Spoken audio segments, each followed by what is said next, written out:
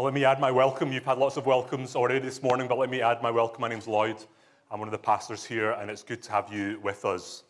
Welcome to the St. Pete's family here, to family of family who are here, for guests who are here, and for St. Pete's kids who are joining us this morning as well. You are very much welcome here this morning.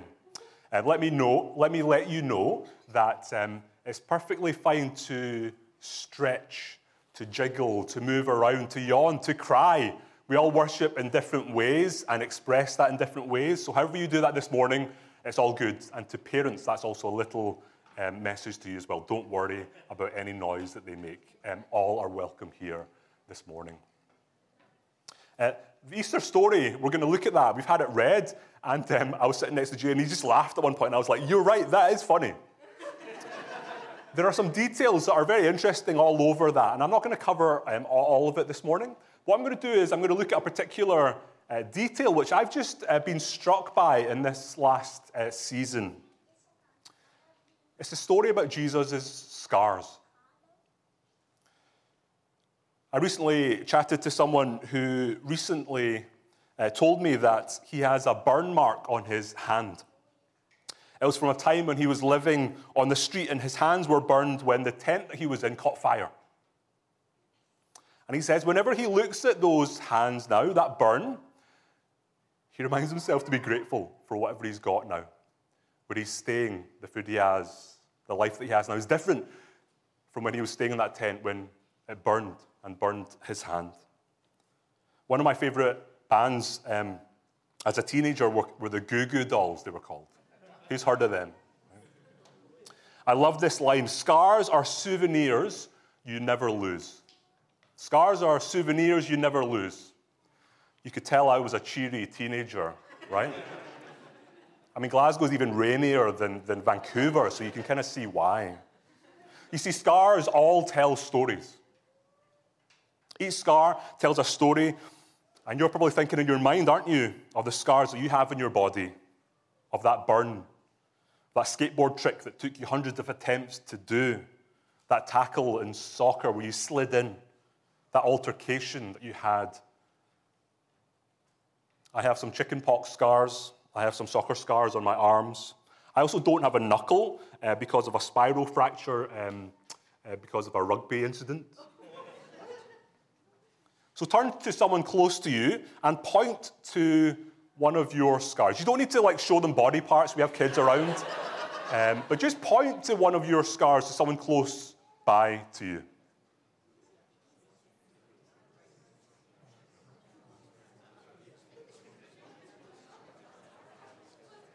There are shoulders, there are hands, mostly elbows.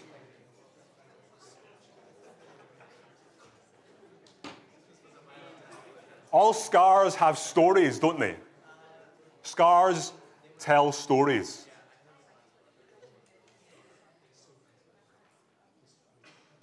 Scars tell us stories. There's lots of stories. You can carry those afterwards if you would like and tell more of those.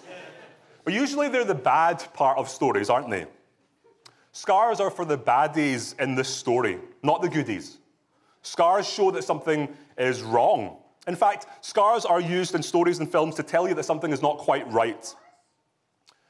One of my favorite films growing up was this very intellectual and popular and deep and meaningful film called The Lion King. And remember the name of the baddie in that film? Scar. Right? Simba's evil uncle who had a big scar on the side of his eye here. And Disney was continuing a really lazy idea that scars are for baddies. And also that baddies all have posh English accents. Right? Simba, I can see you. But I can testify as a Scottish person, having lived in England and married to an English woman, that reputation for English people is only partly true. Okay? But in the Easter story, I'm only joking, my wife will kill me. And there's lots of English people here as well, I'm just kidding. We love you, even mostly. In the Easter story, scars are a seemingly small detail, but it's really, really very important for us. Like much of what Jesus does it turns our ideas of scars upside down. He seems to do that, doesn't he? He turns these sort of things upside down. He shows us something different. So I want to ask 3 questions for us this morning. Why did Jesus have scars? Why did he keep his scars? And what happened to those scars? Okay. So why did Jesus have scars in the first place? Why did he keep his scars? And then what happened to those scars? Okay. So let's pray as we begin our time this morning.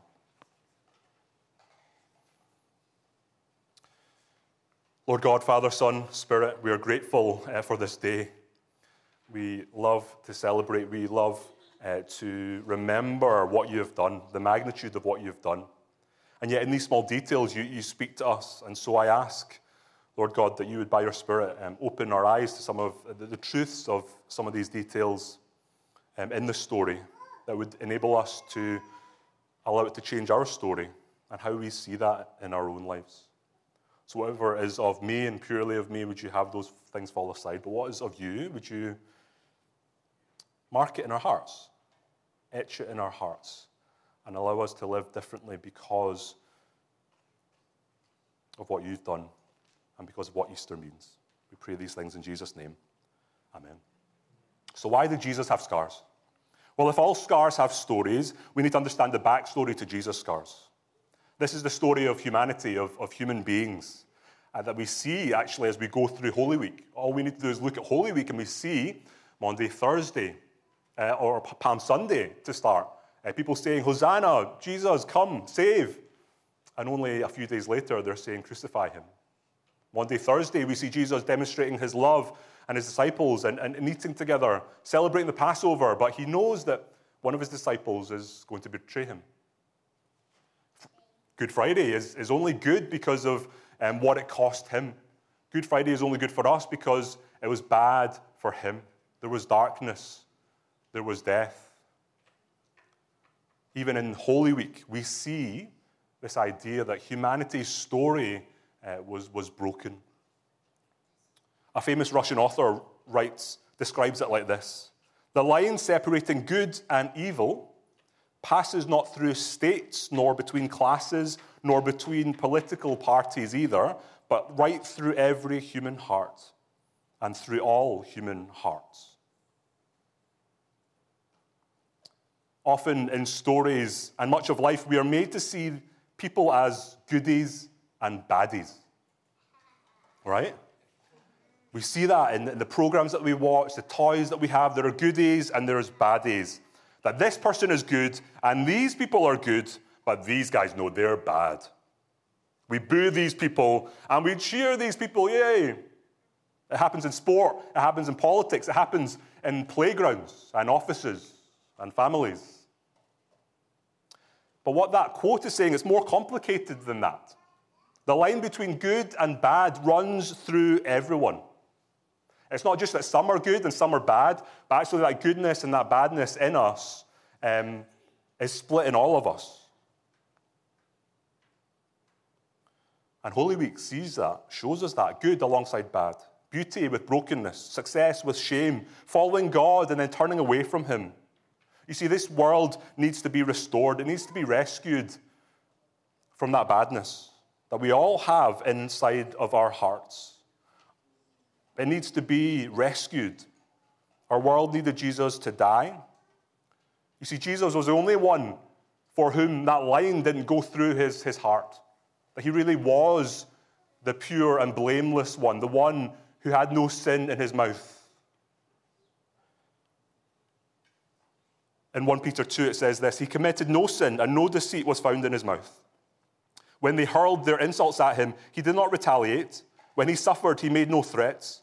Instead, he entrusted himself to him who judges justly.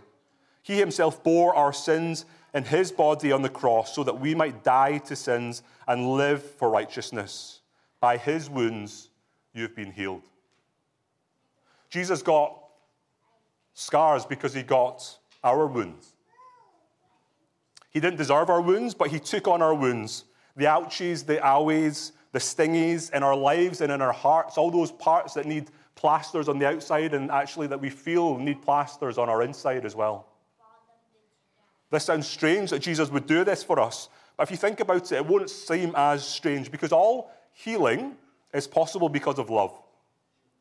And all love is costly. Love always costs something. Have you noticed that all the films that you've watched, anyone that's made you cry or moved, is usually because someone pays the price for someone else?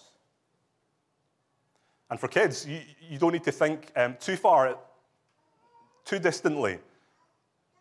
When you sleep at night, what happens when you have a bad dream or a nightmare? When I was younger and I had the nightmare, I would go to my parents. When one of our kids has a bad dream, Miriam or I'm giving myself too much credit here, Miriam would go and sit with them. They choose Miriam for some reason. I don't know why. I'm pretty kind and caring. But Miriam goes and sits with them. She doesn't sleep, so they can. She gets up and is awoken so that they can fall asleep. Love is always costly. I think of a broken window. When someone aims and is aimed for the net but hits it too far the other way, it breaks a window. Someone has to pay for that. Someone has to pay for that, whether that's a parent or the people whose window is broken. There's always a payment, a cost. Love requires that cost. Jesus took on that cost for us. Our failures, my heavy feeling of not being good enough, the trouble I've caused, he bore that in his body on the cross. God made him who had no sin to be sin for us. And he took on my sin. And what do I get? I get his healing. By his wounds, we are healed. Jesus saw the story of human beings, the story of Holy Week panning out, and he said to himself, I'm going to do something about that. I'm going to take on their wounds so that they would be healed. They can't heal themselves. Only costly love will be able to do this. And so by my wounds, they will be healed. That's what he thought. The scars tell of a story that the world needed a savior. You and I, all of creation, needed rescue, and so Jesus, the King of Kings, becomes a common criminal. The same Jesus who we are told was with God in the beginning dies alone on the cross. The one who threw stars into space, we're told, to cruel nails surrendered. And that's why Maundy Thursday and Good Friday were sad, why it was dark, why there was no celebration. But something changes with the story of Easter, of the resurrected Jesus. We had John 20 read earlier. I've been listening to it for several weeks now, and every time I get my bike, I stick the earphones on and I listen to John 20, and it surprises me every time. It's not how I would write something like this. It's raw, it's random, it's not like any mythical story that I've ever read, certainly. It starts in the dark. While it was still dark, Mary goes to the tomb where Jesus' body had been put, but finds it empty. She goes and tells Peter and John. They run to an empty tomb. John pointedly tells us he wins the race to get there, but he waits at the entrance. Peter, losing the foot race, is less fit, but he's always ready to barge in wherever he's not even asked or invited. He goes in. John is fitter, but Peter is more courageous, you could say. He goes straight in, but nothing but linen, not cloth, only cloth. Then Mary goes to the tomb. There are angels. A gardener is there, or so she thinks it's a gardener, but it was Jesus. She says, Rabboni, teacher. Jesus is no longer dead. He appears to her first. He shows her that he's alive. And then that evening, the disciples gathered, confused, scared, locked doors. Jesus comes among them and says, peace be with you. And then shows them his hands and his side, and they were overjoyed.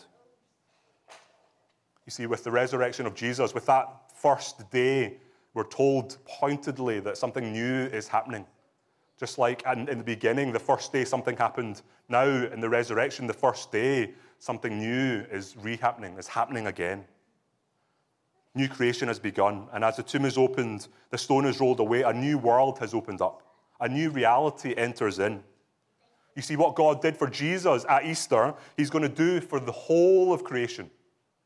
What he did to Jesus' body and raising him up lifting them imperishable and gloriously from death to life. He's going to do for all of creation and all of this world. God will be all in all. And in Jesus' resurrection, God affirms gloriously that this is how it's going to be for everything. You see, resurrection is the climax of the story. Jesus takes the place of sinners so that new creation can be launched. Reconciliation promises and renewal promises are launched as Jesus rises from the dead. He unlocks something that had previously been locked, and now a new life can shoot out, can come forth, can overflow. It was good news for creation, and it's also good news for us. Because then what he said about what he needed to do to die for us is true. Everything that he said about dying and rising and forgiving our sins and dealing with all our dirt and our muck and our shame, we can believe him with that. If he just died with scars and remained in that tomb, we wouldn't be remembering him today. We have lots of examples of people who have died on battlefields for love, for sacrifice, and to make the world better. But Jesus is the only one for whom that wasn't the end, that he's no longer in that tomb, that tomb is empty, and that changes everything for us. And so, if the resurrection is all victory and daffodils, a new life, a new creation, then what's going on with the scars? This is the second question. Why did Jesus keep his scars? Because if everything was new now, surely he would have just sorted those scars out, dealt with them. If they're really all bad and they're a sign that he's a baddie, according to Disney and films, should he not have got rid of those scars? What was the reason for this? Why did he have scars? Well, first of all, it was to show that it really was him. You see, it's hard to believe today that someone would die and rise from the dead, but actually, it was as much as an unbelievable event then as it is now. We need proof. People need proof. We don't want to simply believe because we're supposed to. We're to believe because it's true. It really happened. And Thomas has that unbelief. And how is that unbelief dealt with by Jesus? By his scars, the Savior is revealed. Notice how Thomas wants to see not just the hand scars, but also the one that came into his side. He didn't want to think, oh, it must have been one of the thieves that were on there. They had their hands scarred as well. He knew that Jesus was the only one who had the scar on his side, a wound on his side. You see, when we look at Thomas, we come to part of the answer why Jesus kept his scars. You see, Thomas was one of the disciples who had been with Jesus, traveling with him, eating, sleeping, listening, questioning. Thomas was the one who we are told says, let's go and fight with him. We'll die with him. He's also the one, after Jesus says in the last discourse, he speaks to disciples, he tells them that he's going to have to leave. Jesus says, you guys know where I'm going. I'm going to prepare a place for you. It's Thomas who says, Lord, hold on a second. We don't even know where you're going. How can we know the way? In every group, you always need at least one person who asks really obvious questions, who isn't scared to look like a dummy because they want other people to know as well. They want to know. They want to ask the question that everyone is thinking but too embarrassed to ask. Only after asking this question does Jesus say, I am the way, the truth, and the life. See, Thomas has been with Jesus and the disciples through the story. But on the first evening of that week, of all weeks, he's not there. Jesus appears before his disciples 3 days after being crucified and says, peace be with you. Was Thomas late? Was he too scared to show up? I think after this incident, he would never be late to anything ever again. Maybe the term FOMO, or fear of missing out, was coined shortly after Thomas missed out here. That one time, I was only late once, and I missed it. The others said to him, we have seen the Lord, Thomas. We have. And he's having none of it. They're thinking he's messing with him. Because I'm gullible, I always ask those silly questions. He thinks this is not even funny. Now, Thomas, also known as Didymus, one of the 12, was not with the disciples when Jesus came. So the other disciples told them, "We have seen the Lord." But he said to them, "Unless I see the nail marks in his hands and put my finger where the nails were and put my hand into his side, I will not believe." I'm so grateful for Thomas. I think he gets a bad reputation, don't you? Doubting Thomas is so harsh to be known for all eternity. But it's maybe better than his nickname Didymus, which means twin in ancient times. Kind of a weird nickname. But it's better also than, in Scotland, a diddy means an idiot. Okay? So, for example, don't be a Didymus. And so I love Thomas, because he's got a really terrible nickname, because he's seen to be doubting. He asks really obvious questions.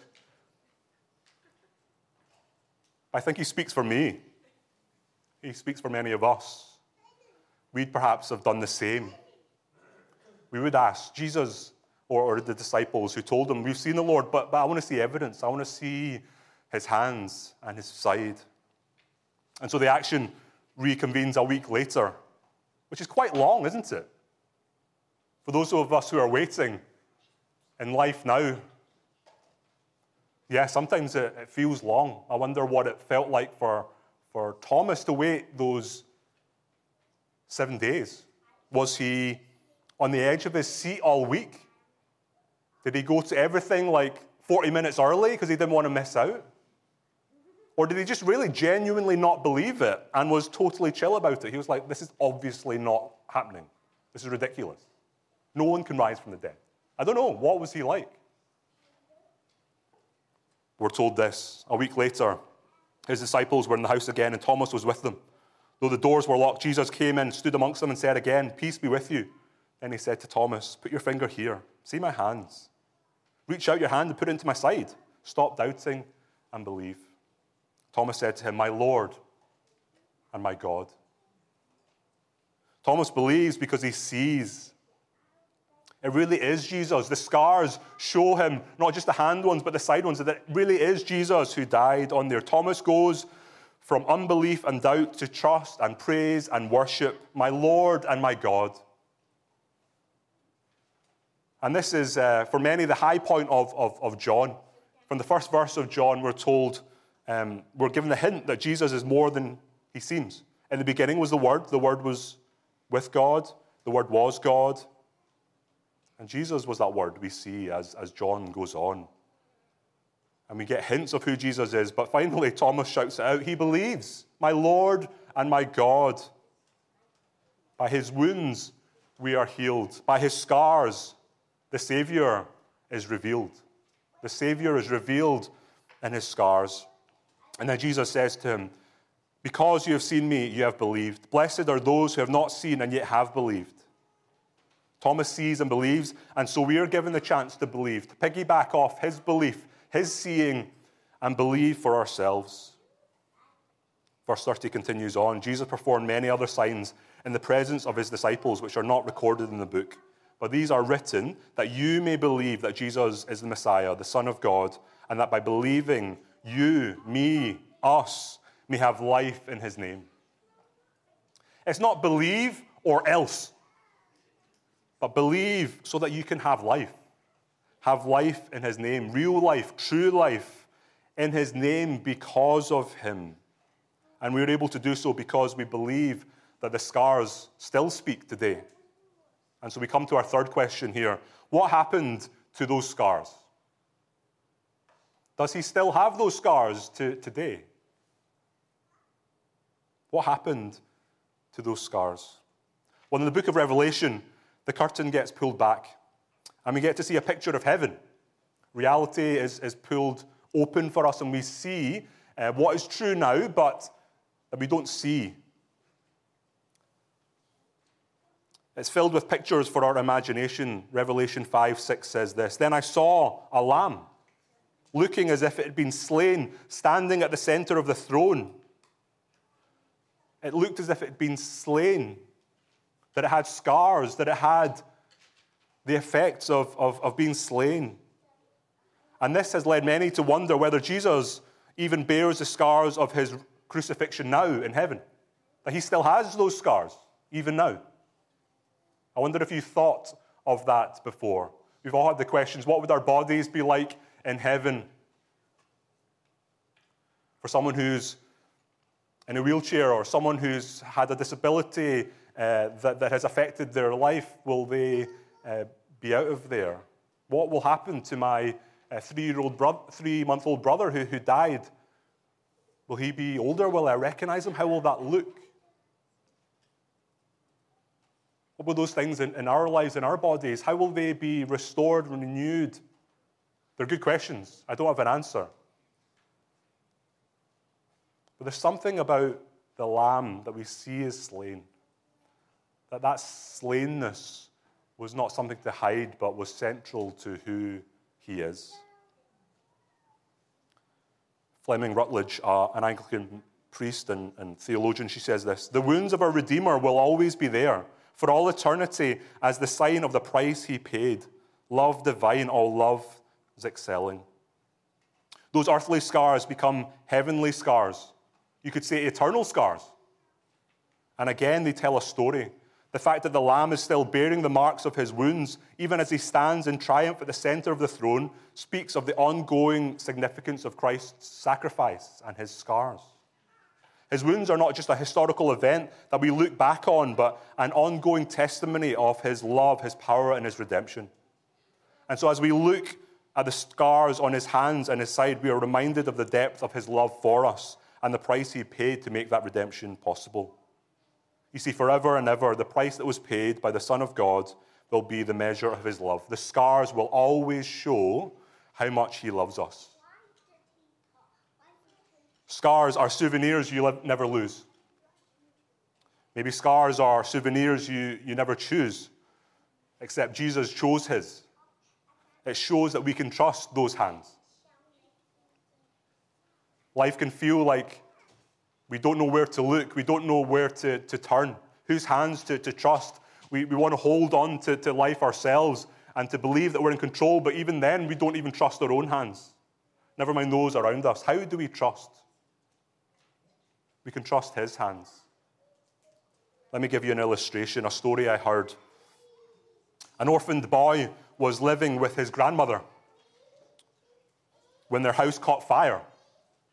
The grandmother, trying to get upstairs to rescue the boy, tragically died in the fire and the smoke. The boy's cries for help were finally answered by someone who climbed an iron drain pipe and came down with the boy hanging tightly to their neck. Several weeks later, a public hearing was held to determine who would receive custody of the child. A farmer, a teacher, and the town's wealthiest citizen all gave the reasons why they feel they should be chosen to provide the boy with a home. As they talked, the child's eyes remained focused on the floor. Then a stranger walked to the front and slowly took their hands from their pockets, revealing scars on them. As the crowd gasped, the boy cried out in recognition. This was the person who had saved his life and whose hands had been burned when they had climbed the hot pipe. With a leap, the boy threw his arms around the person and held on for dear life once again. As the other people silently walked away, they left the boy and his rescuer alone. Those scarred hands had settled the issue. The scars told the story of love in action, that love was powerful and bonding. It brought them closer than words could even describe.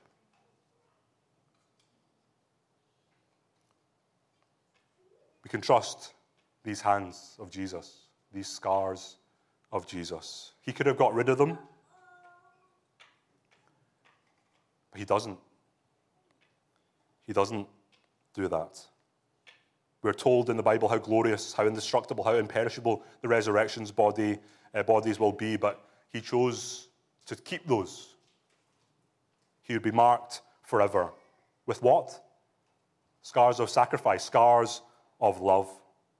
Scars that speak of a story of forever love. In the Jesus Storybook Bible, which I know many of the parents love here, we certainly do. It speaks of the love of God as this: a never stopping, never giving up, unbreaking, always and forever love. A never stopping, never giving up. Rick Astley would be proud. Unbreaking, always and forever love. He will ultimately give you up, won't he, Rick Astley, of course, but this love never does. Never stopping, never giving up, unbreaking, always and forever love. And we can see that because we see his scars. He chose to keep us as a reminder of how costly his love for us was. He delights to do that because he loves us, that we are his souvenirs. The Bible tells us in the Old Testament that the high priest went to the Holy of Holies wearing an ephod and a breastplate with various precious stones on the breastplate. And on the stones were inscribed the names of the people of Israel, the different tribes. And so people have said, well, as the priest goes in to present the sacrifices to God, he has the names of God's people next to his heart. They were to know that they were more precious than all the jewels of earth. But don't you think that the scars of Jesus take that to another level? We are graven on his hands. The scars have marked Jesus forever. They're not lasered away. They're not covered by gloves. They're not touched up with makeup. Humanity was not a blip. Holy Week was not a mistake. The rescue was not some last resort. But it was all part of the rescue plan of God.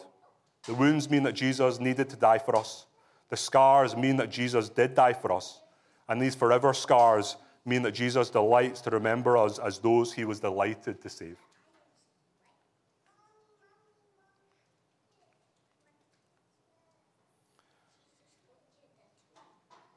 So the depth of love is shown in his scars.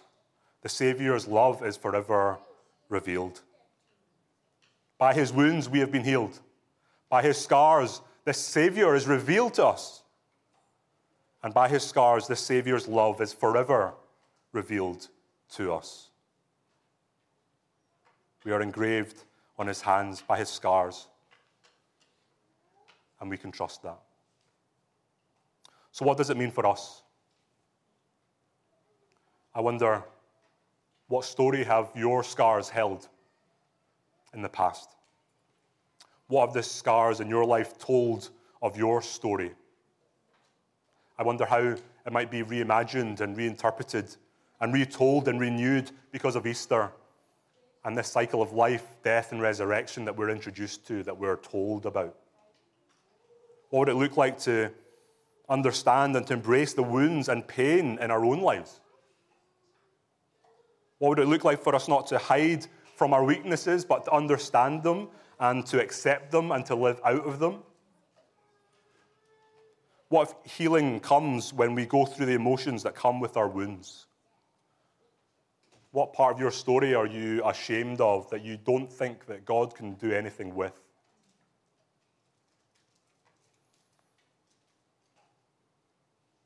What if what seems to be your greatest weakness and pain can be used by God to become a strength? Something that you can use to be a wounded healer. There are some things that only eyes that have cried can see. There are some things that only scarred hands can touch. Scarred lives can impact. What might it look like if those things that you've hidden, that you've tucked away, that you've tried not to let anyone see, actually end up being something from which hope can come, life can come? My prayer recently has been for my desire for the presence of God to be stronger than for everything else. And as I've been thinking of the scars of Jesus and his hands, it's made me realize that so often I think that his hands have stones. That I think he's going to throw something at me when I'm not doing something right. My view of love is very discipline-orientated, right? It's got a stick or a stone, or I'll love you, but only if you do this. Jesus' hands, as I've reflected on the fact that they have scars rather than stones or sticks, I can come into that presence and I can dwell there and I can stay there and I can live from there. So by his wounds we are healed. By his scars our Savior's is revealed, and by his scars, our Savior's forever love is revealed. Let me finish with the last verse of a poem called Jesus of the Scars by Edward Shillotto. The other gods were strong, but thou wast weak. They rode, but thou didst stumble to a throne. But to our wounds only God's wounds can speak. And not a God has wounds, but thou alone. Easter Sunday means that there is now a new story for creation, for us and for our scars. Because of his scars, things have changed forever, now and forever. Let's pray together.